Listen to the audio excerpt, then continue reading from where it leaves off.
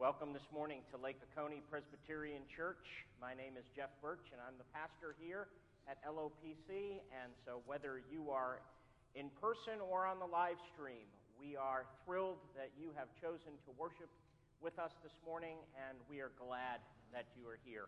It is such a privilege to be able to gather together to praise and to glorify the Lord, to just be in His presence as God's children, as God's people. If you're visiting with us, if today is your first day here, we hope you were greeted in a friendly manner, very warmly as you came in. We hope you were taken over to our visitors area and given a little goodie bag that has some wonderful things, lets you know a little bit about us as well, as we would love to get to know you. And if this is for everyone, this is whether you're a visitor or a long-term member or a regular attendee, whatever.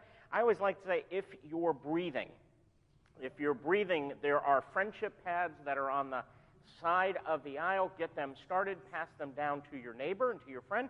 It's just, like I said, very non-threatening, but it lets us know that you're here as we seek to be as relational as possible.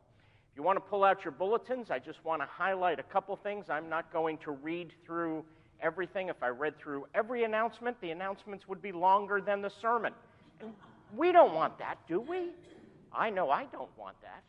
But one of the things, it's time to celebrate a little bit. Where is my good friend Mike Palumbo? Mike, where are you sitting? Stay standing. Stay standing. So we are celebrating because yesterday, turn around, Mike's in the back. He's being a true Presbyterian that sits in the back row. But yesterday, Mike passed with flying colors, probably one of the best exams ever, the exams from the Central Georgia Presbytery, and now Mike is officially a teaching elder in the PCA, and it's no longer a matter of if Mike and Whitney and Ellie are coming, but it's when.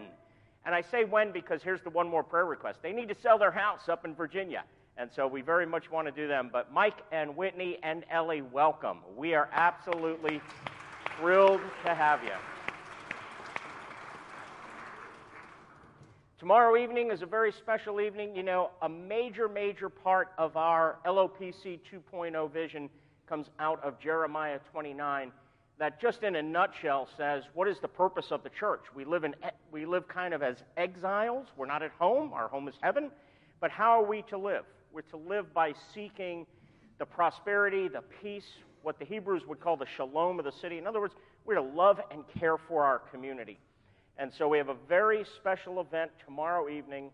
Bob Delaney, who has a very special background, you'll hear more about that tomorrow, but he'll be here tomorrow night speaking on trauma and resiliency. And every single one of us has experienced pain and hurt and loss and trauma of some sort.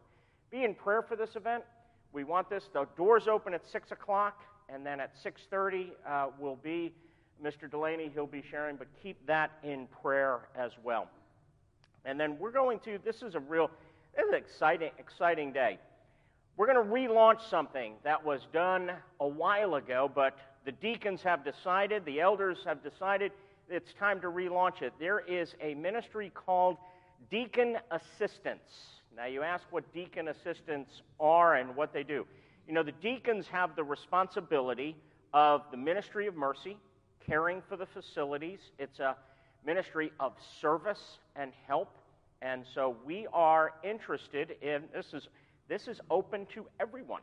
So male, female, young person, boy, girl, whatever.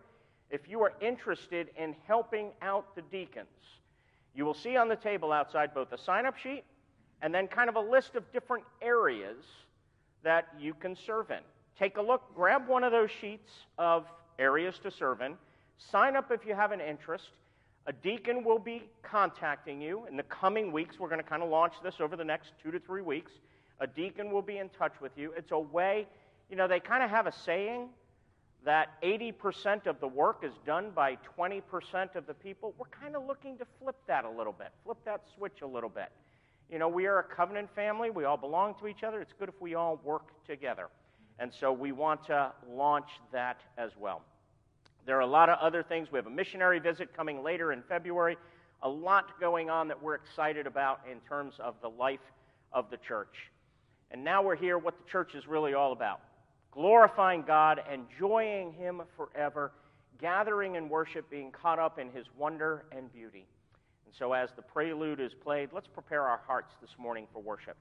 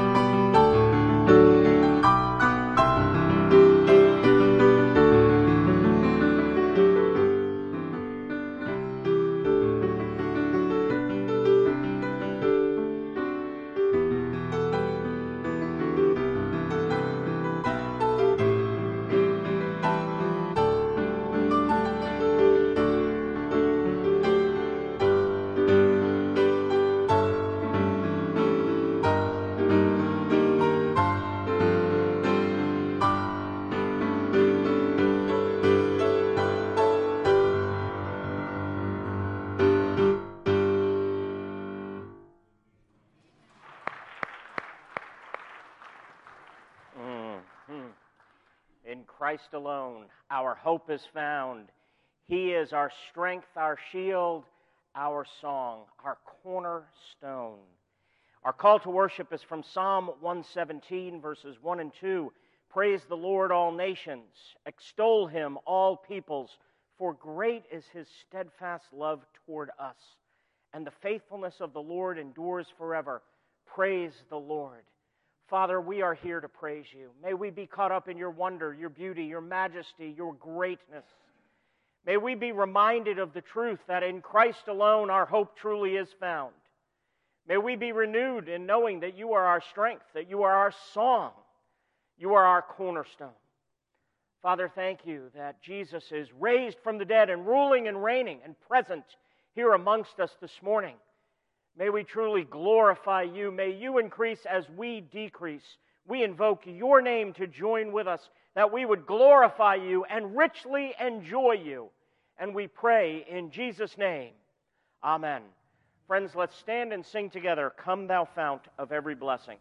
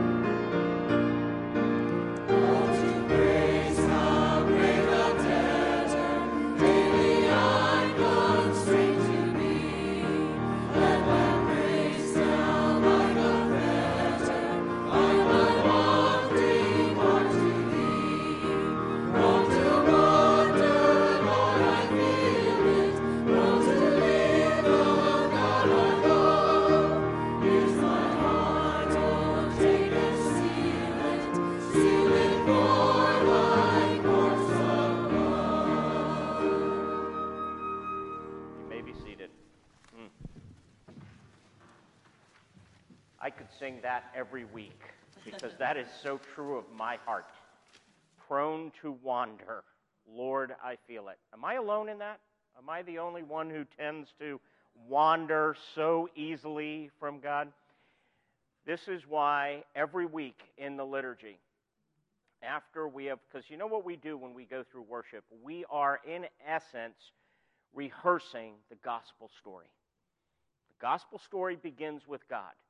That's why we always start with a call to worship, an invocation, and a hymn of praise, because we are tuning our hearts to the God-exalted and holiness of God, and that's the nature of worship. And when you see the glory of God, you're automatically confronted with your own sin. You're confronted with prone to wander. I'm not gripped by the holiness of God the way I ought to be. And so we confess our sins. The Apostle Paul, in a way, confessed his wandering soul when he said, "For I do not understand my own actions. For I do not do what I want, but I do the very thing I hate." Anybody relate to what Paul is saying? Now, if I do what I do not want, I agree with the law that it is good. So now it is no longer I who do it, but sin that dwells within me.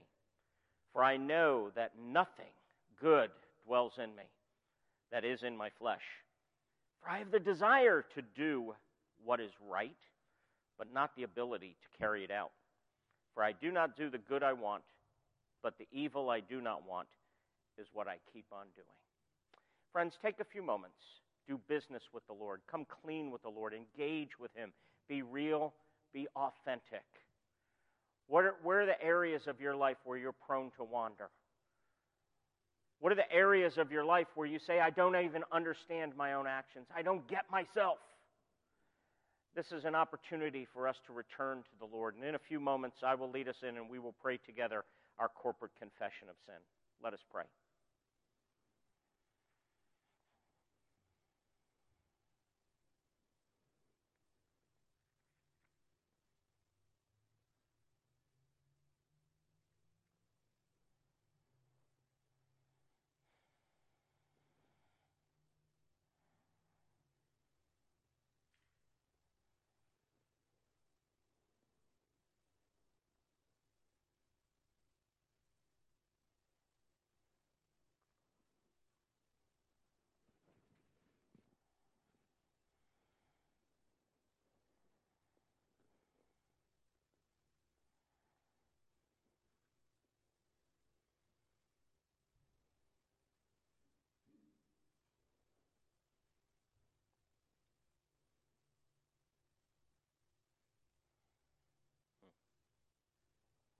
Let us pray together.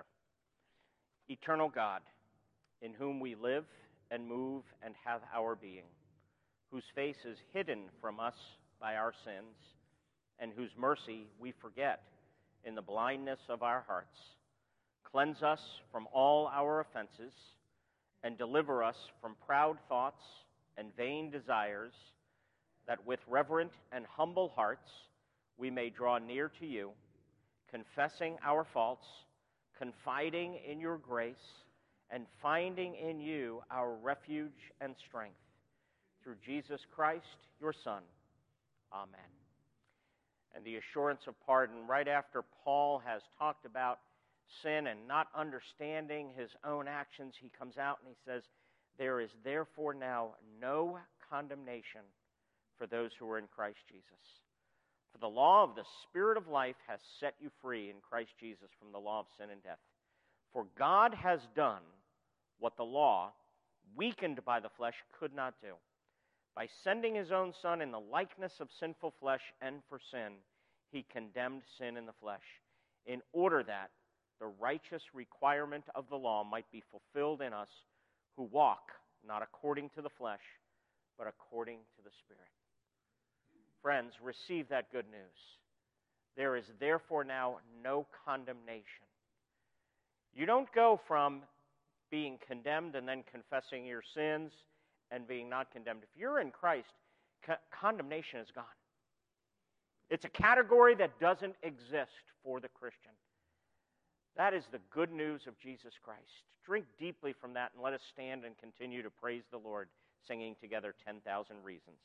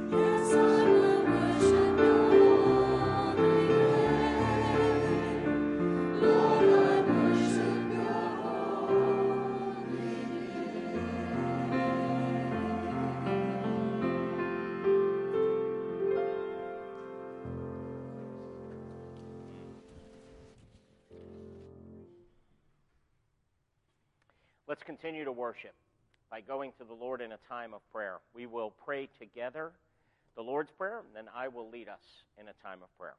Let us pray. Our Father, who art in heaven, hallowed be thy name. Thy kingdom come, thy will be done, on earth as it is in heaven. Give us this day our daily bread, and forgive us our debts as we forgive our debtors. And lead us not into temptation, but deliver us from evil.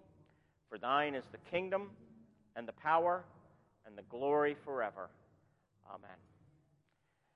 The psalmist did say, "Bless the Lord, O my soul, and all that is within me, bless his holy name.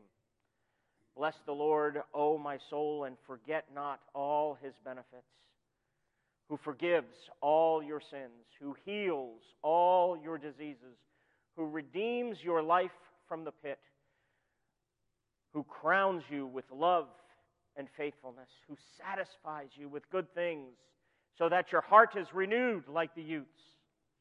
Father, may we bless you for your love and your kindness and your greatness. May we be caught up in who you are. It is so easy for us to always be thinking about ourselves, to make it about us. To even be thinking, I could be up here even praying and thinking to myself, how is this going? Are we doing well? Forgive me, Lord. We make it about us in so many things. Lord, help us to be consumed with who you are, our Heavenly Father, ruling and reigning from heaven, your name being hallowed. We long and we ache and we pray for the coming of your kingdom.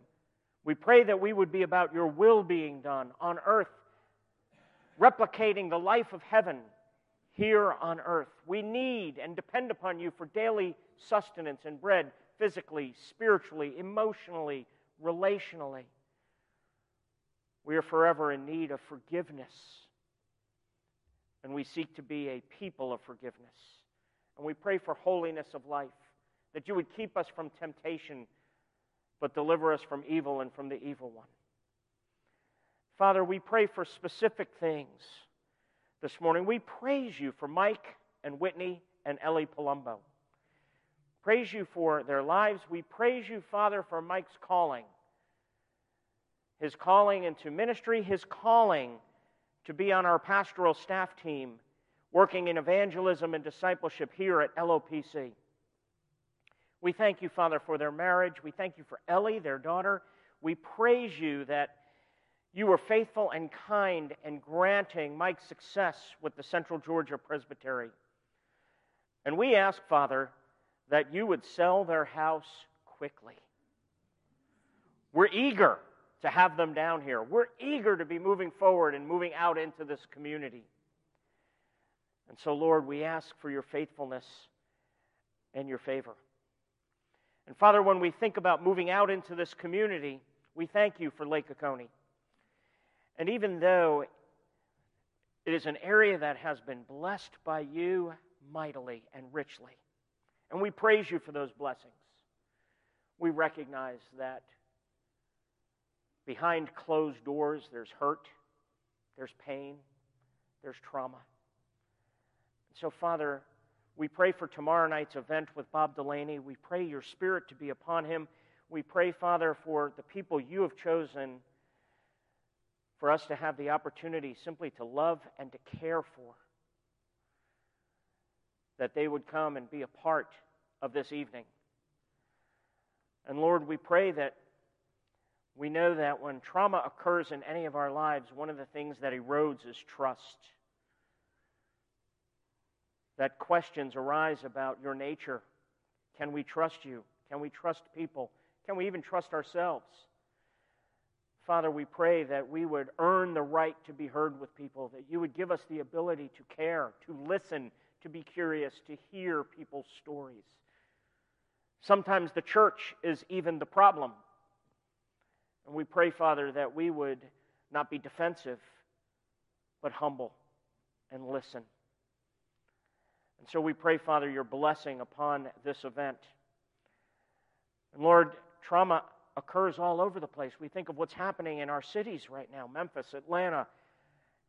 Lord, there's such pain, there's such hurt. Lord, teach us to be a people that say, Lord, thy kingdom come. We long for the day when righteousness and justice kiss. And we ask, Father, that we would be a people fervent in spirit, constant in prayer, crying out for your kingdom, and that we would be people of the kingdom. We don't have answers, and forgive us when we are so certain as to think we do have all the answers. The only answer we have is Jesus. May we embody Jesus and offer Jesus to the world, beginning with our community here at Lake Oconee. And we pray, Father, fill us with the Spirit as we come before you in your word in just a few moments. Lord, I cry out, pour out your Spirit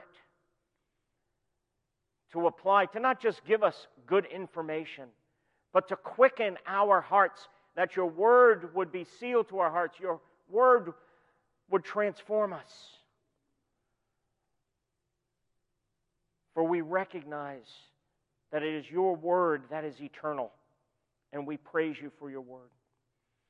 So, Father, as we continue to worship, help us to continue to glorify you, recognizing that yours is the kingdom, yours is the power, yours is the glory forever.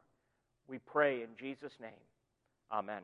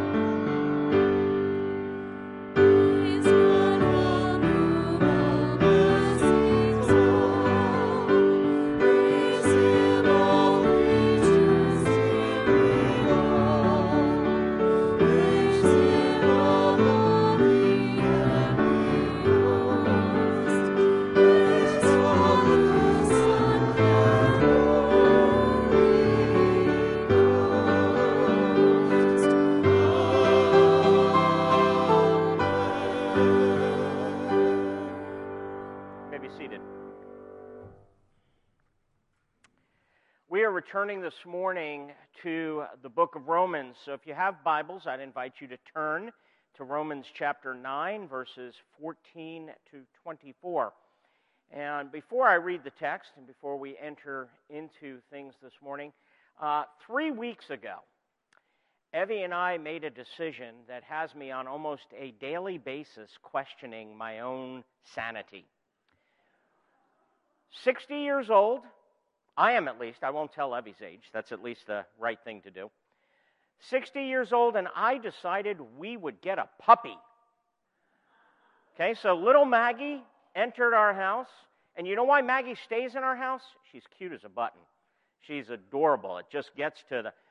But let me tell you, I'm getting old. I can't chase that dog anymore. And my poor wife, she's the one who recognizes. Evie sits there and goes, okay, Jeff, you have to get up every morning for work and all of this. So she's getting up at 1 in the morning and 1:15 in the morning and 1:30 in the morning and 1:40, trying to, I'm exaggerating a little bit, but only a little bit. But here's the spiritual lesson that ties in with our sermon this morning. Dogs remind me they're not all that different than we are. And here's what I mean. They make everything about themselves. If you thought one dog was selfish, 2 dogs is through the roof. Because you give a bone to Gracie, and now Maggie has to have that bone. And then you give a bone to Maggie, and Gracie's over there getting it. And you tell one to lay down, and the other one's chasing it. They are about themselves. And they have good masters, because you know who else is all about us? Not just Evie and I. Raise your hands. We are always all about ourselves. Now, what does this have to do with Romans chapter 9? Romans chapter 9 is all about God defending, or Paul defending, God's righteousness, God's justice, God's faithfulness. You know, the text begins, what shall we say then? Is there any injustice on God's part? And of course, he's going to say, by no means. And he's going to enter into, and yes, we're going to cover it this morning, this controversial doctrine known as the doctrine of election. Sometimes preachers who are preaching through the whole counsel of God have to confront the tough topics. And so we are going to spend, and then questioning my sanity, we're not going to just spend 1 week, we're going to spend 2 weeks. See, I'm giving you a heads up. This week and next week on the doctrine of election, or the doctrine of predestination.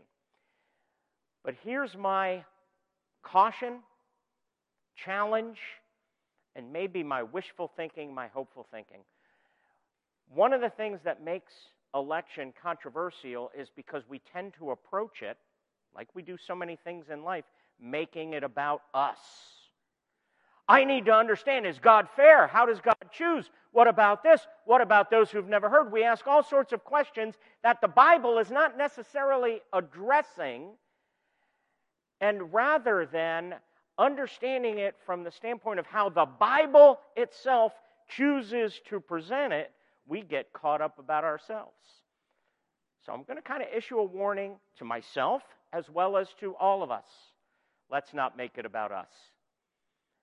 Let's approach this topic and this text how the Bible approaches it. And who knows, maybe we're going to get caught up in the absolute beauty and wonder of this precious doctrine. So friends, let's read together Romans chapter 9, verses 14 to 24. Paul writes, what shall we say then? Is there injustice on God's part? By no means. For he says to Moses, I will have mercy on whom I have mercy, and I will have compassion on whom I have compassion. So then it depends not on human will or exertion, but on God who has mercy. For the scripture says to Pharaoh, for this very purpose I have raised you up, that I might show my power in you, and that my name might be proclaimed in all the earth.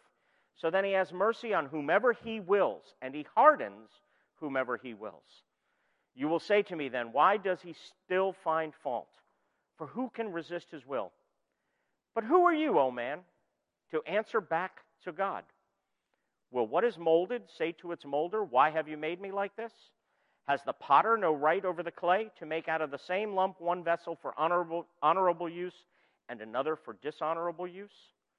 What if God, desiring to show his wrath and to make known his power, has endured with much patience vessels of wrath prepared for destruction, in order to make known the riches of his glory for vessels of mercy, which he has prepared beforehand for glory, even us whom he has called, not from the Jews only, but also from the Gentiles. Let's pray. The grass withers, the flowers fade, but the word of our Lord stands forever. Your word is living and active, sharper than any double-edged sword. We pray, Lord, that you would pierce our hearts, that you would challenge our hearts, that you would comfort our hearts, that you would show us what it is you will, and that you would transform us. We pray in Jesus' name. Amen. Well, this section of the book of Romans chapters 9 through 11, the issue that Paul is dealing with is, has God's word failed? Now, why is that the issue? The issue is, here's Paul talking about how the Gentiles, remember he's speaking to a church that has two predominant cultures in it. So it's a little cross-cultural ministry. Jewish believers and Gentile believers.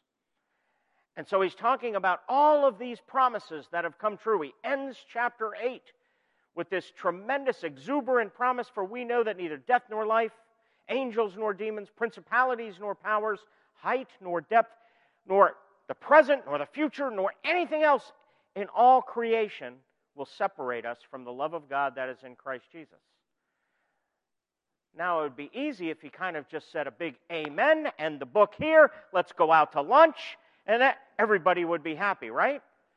But you can almost see there's half the church kind of going, excuse me, Paul.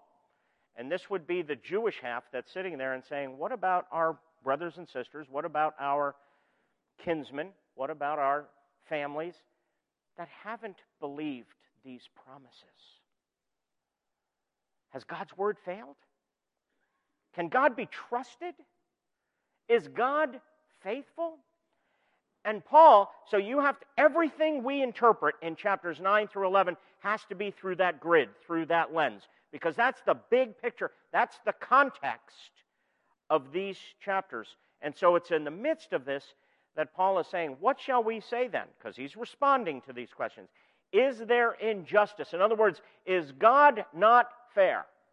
Is there injustice on God's part? And of course, he answers that by saying, by no means.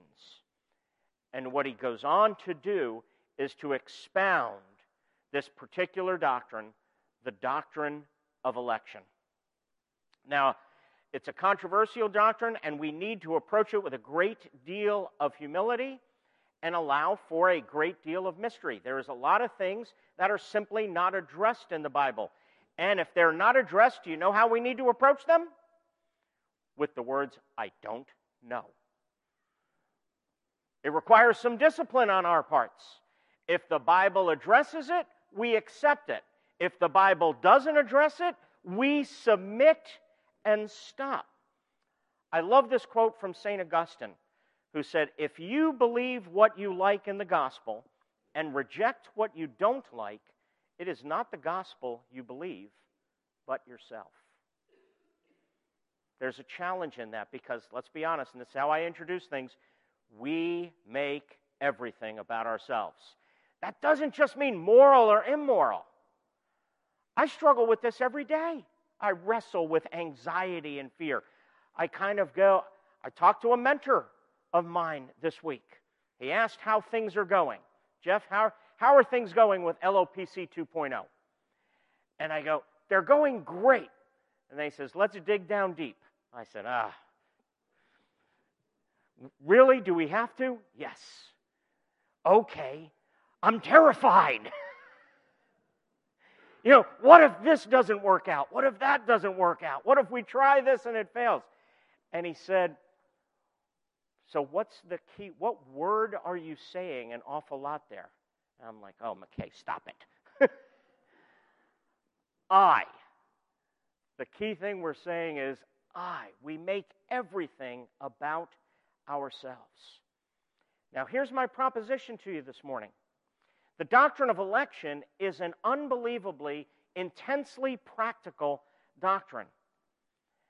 And without this doctrine, you really can't experience any true security in life. It is this doctrine, the doctrine of election, that helps us to be secure in an insecure world and helps us to come out of, so to speak, that gravitational pull a little bit of making everything about ourselves. So why does the doctrine of election, why is that the only guarantee of true security? We're going to look at it from two perspectives. First of all, election is necessitated by our condition. And secondly, election defines our experience. Number one, election is necessitated by our condition. Okay, verse 1, Paul says, "What shall we say then? Is there injustice on God's part? By no means." Now, it's very important. Paul is not only teaching us what to think, he's teaching us how to think. And we have to remember, and again, here we are interpreting Paul, that what Paul is doing is he's interpreting and applying Jesus and the message of Jesus and the teaching of Jesus to particular churches.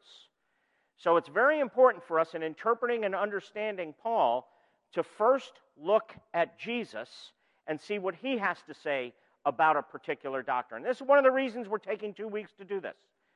Because even though I've kind of alluded a little bit to Romans 9, 14 to 24, we're coming back to that very passage next week because I want us to kind of take a big picture view of this. Kind of we're flying over it from 32,000 feet. I wonder, I'm not a pilot. Is that the actual feet you fly over something? The bottom line is we're taking a big picture view of this because when we interpret Paul, we have to go, what did Jesus teach about this? And one important place to look at is John chapter 6. If you have Bibles, turn with them. If not, just listen. I didn't have these printed. But in John chapter 6, Jesus is making a startling claim. He says, "I am the bread of life." And you know what happens next? He gets in, shall we say, a heated debate, a heated discussion with the Jewish leadership about this claim. And in the midst of this heated discussion, you know the kind of discussions it is. The level gets up, the level goes up, he's in this heated debate with the leadership. He says this in verse 44. So I'm not reading a large part of the scripture, so you can listen. He says, John 6, verse 44, "No one can come to me unless the Father who sent me draws him." Now, do you hear what this is saying?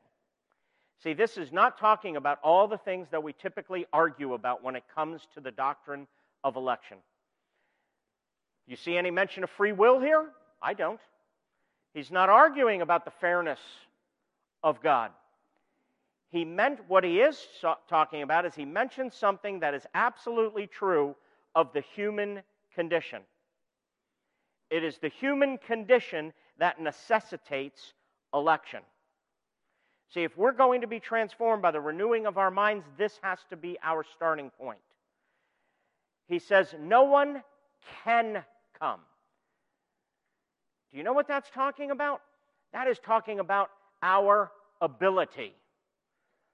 Not our freedom, not our free will, not our liberty. That's ability. No one can come to Jesus. No one can receive Jesus. No one can have faith in Jesus. No one can believe in Jesus. It is talking about ability. You've heard me give this illustration before. No matter what, you could say to me, "Jeff, let's go out to the pavilion, let's go out to the basketball court, and I want you to slam dunk the basketball." I got a lot of liberty, a lot of free will, let's go do it, and I love the game of basketball. I will get all of my 5'3" and my 1" vertical on a good day. And you can hold any consequence. You can hold anything to me. Hold a gun to my head, do whatever, and say, "Jeff, you have to do this." I've got one problem, don't I?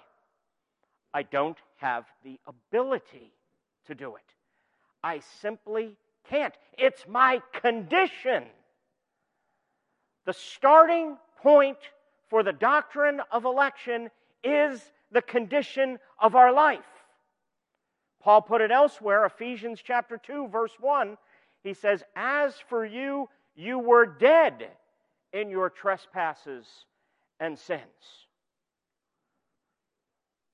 I'm not making light of this, but what can a dead person do? You can give them all the free will, you can give them all the liberty. They don't have the ability to believe. Unless someone from the outside intervenes, opens your mind, opens your heart to the beauty and the truth, we don't have the ability. No one can come to me, Jesus says, unless the Father who sent me draws them. I love how one pastor put it, who said the doctrine of predestination is like a piece of hard candy. It has a very hard exterior, but once you get inside, it is incredibly sweet. It is hard on the outside, but if we are willing to get inside, it is unbelievably sweet. That's my goal here this morning. I want us to taste the sweetness of that candy. And look at this text. First of all, what does it teach us? When it says no one can come, we are learning that God is a God of sheer grace. That means no one can come means that there's nothing in you that earned God's love. His love was unconditional. See, think about it. If you ask somebody, why are you a Christian? Typically, they may reply something like, because I believe. Fair enough. Why do you believe? Well, because I repent of my sins. Okay, good. Why do you repent? Well, I guess because I admit I'm a sinner. See, the logic is, though, if we are chosen because we believe or repent or admit we're a sinner, that means there's something in us that makes us a little bit better. We're more open. We're more humble. We see our sin. And see, look at this. If you're chosen because you believe, then what if you lose what you did to cause God to choose you? If you earned God's love in any way, you can also unearn it. And that is not very secure. See, God's grace is not that He chose you because He foresaw that you would believe. That is not grace at all. See, in the Old Testament, Deuteronomy chapter 7, it has this very interesting verse. It says, "The Lord did not set His affection on you and choose you because you were more numerous than other peoples, for you were the fewest of all peoples. But it was because the Lord loved you and kept the earth He swore to your forefathers, that He brought you out with a mighty hand and redeemed you from the land of slavery, from the power of Pharaoh, king of Egypt." Do you see what God is saying there? He's saying, I love you not because of anything, not because you were serviceable, not because you were great, not because you were numerous, not because you were talented. I love you because I love you. See, and again, think about this. It comes down to our condition.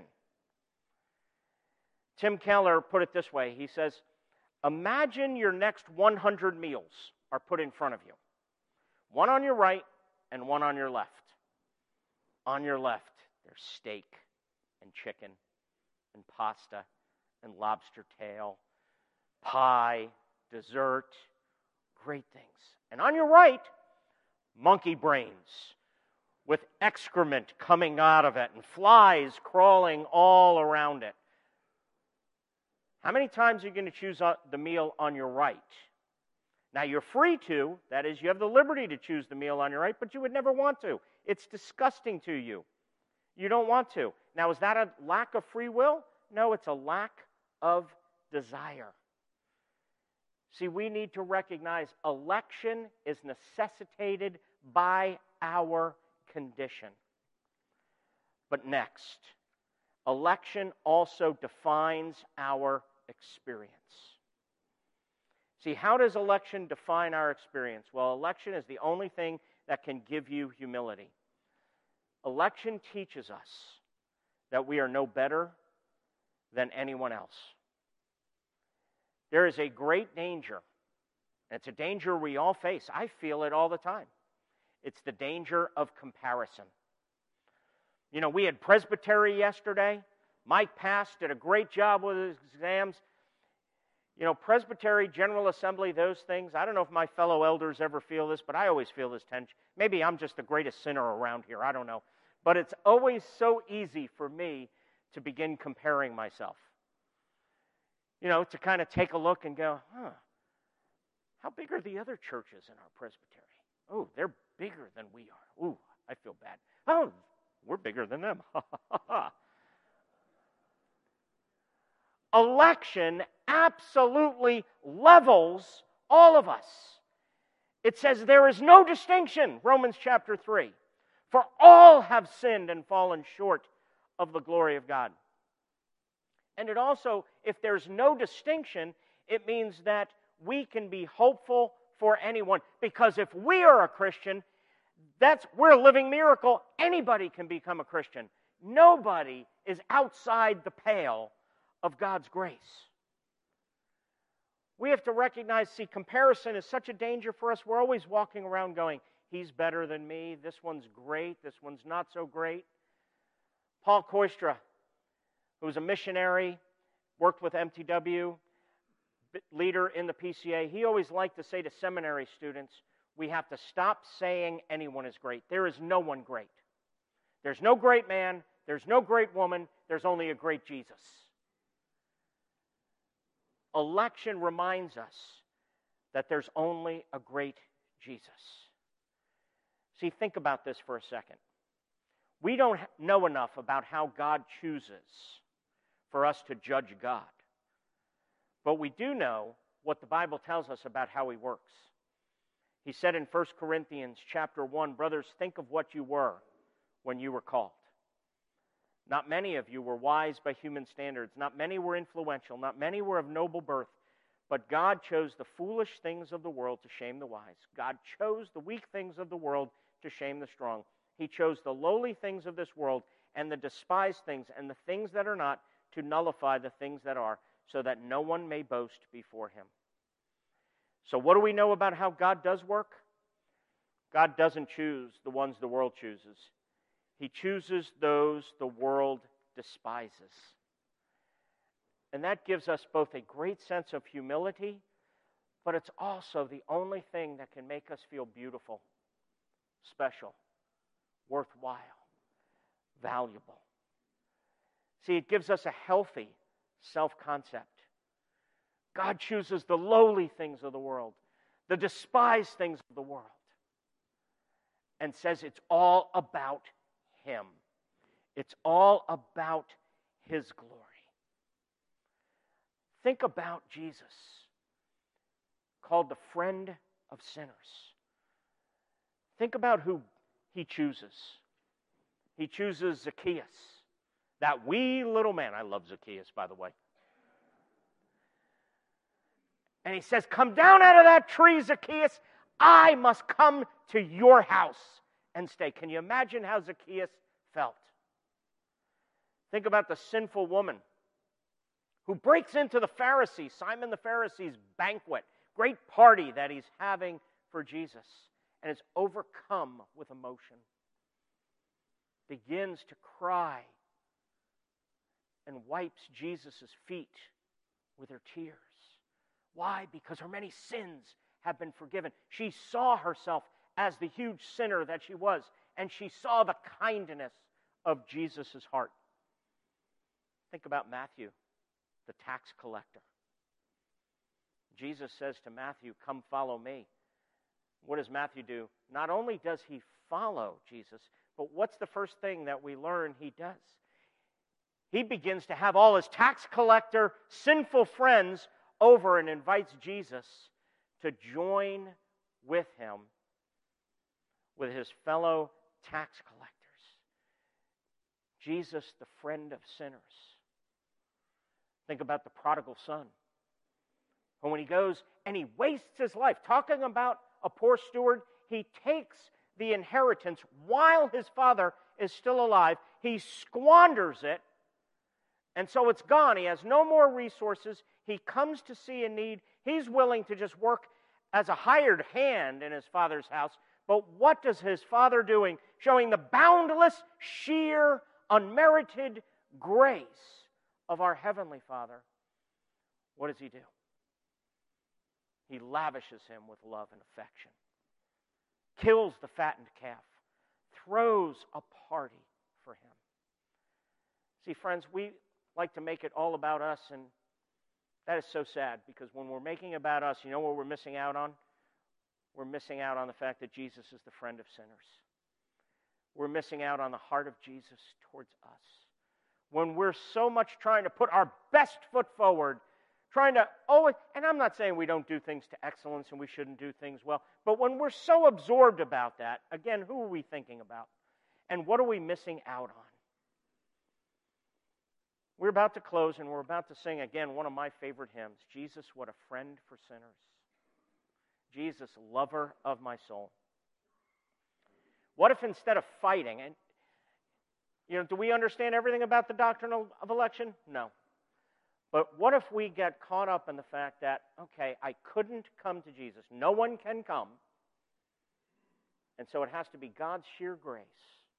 And he opened my heart to see his kindness, to see his love, to see his beauty. What if we got caught up in the wonder of his grace and then offered that grace to others?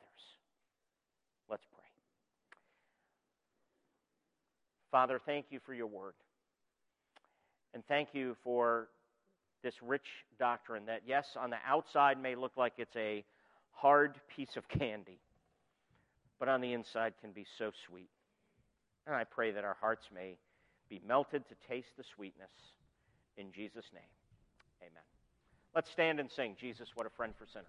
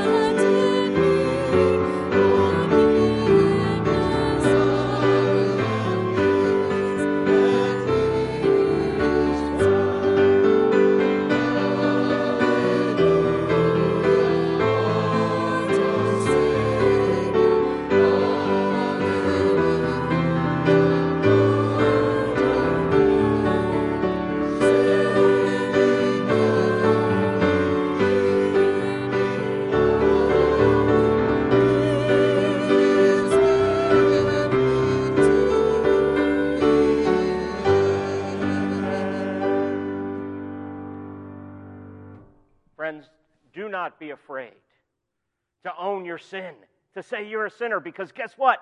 Jesus then is your friend, because he is a friend of sinners. Open your arms wide, your hands wide, and receive the blessing of the Lord's benediction. May the God of hope fill you with all joy and peace in believing, so that by the power of the Holy Spirit you may abound in hope. Amen.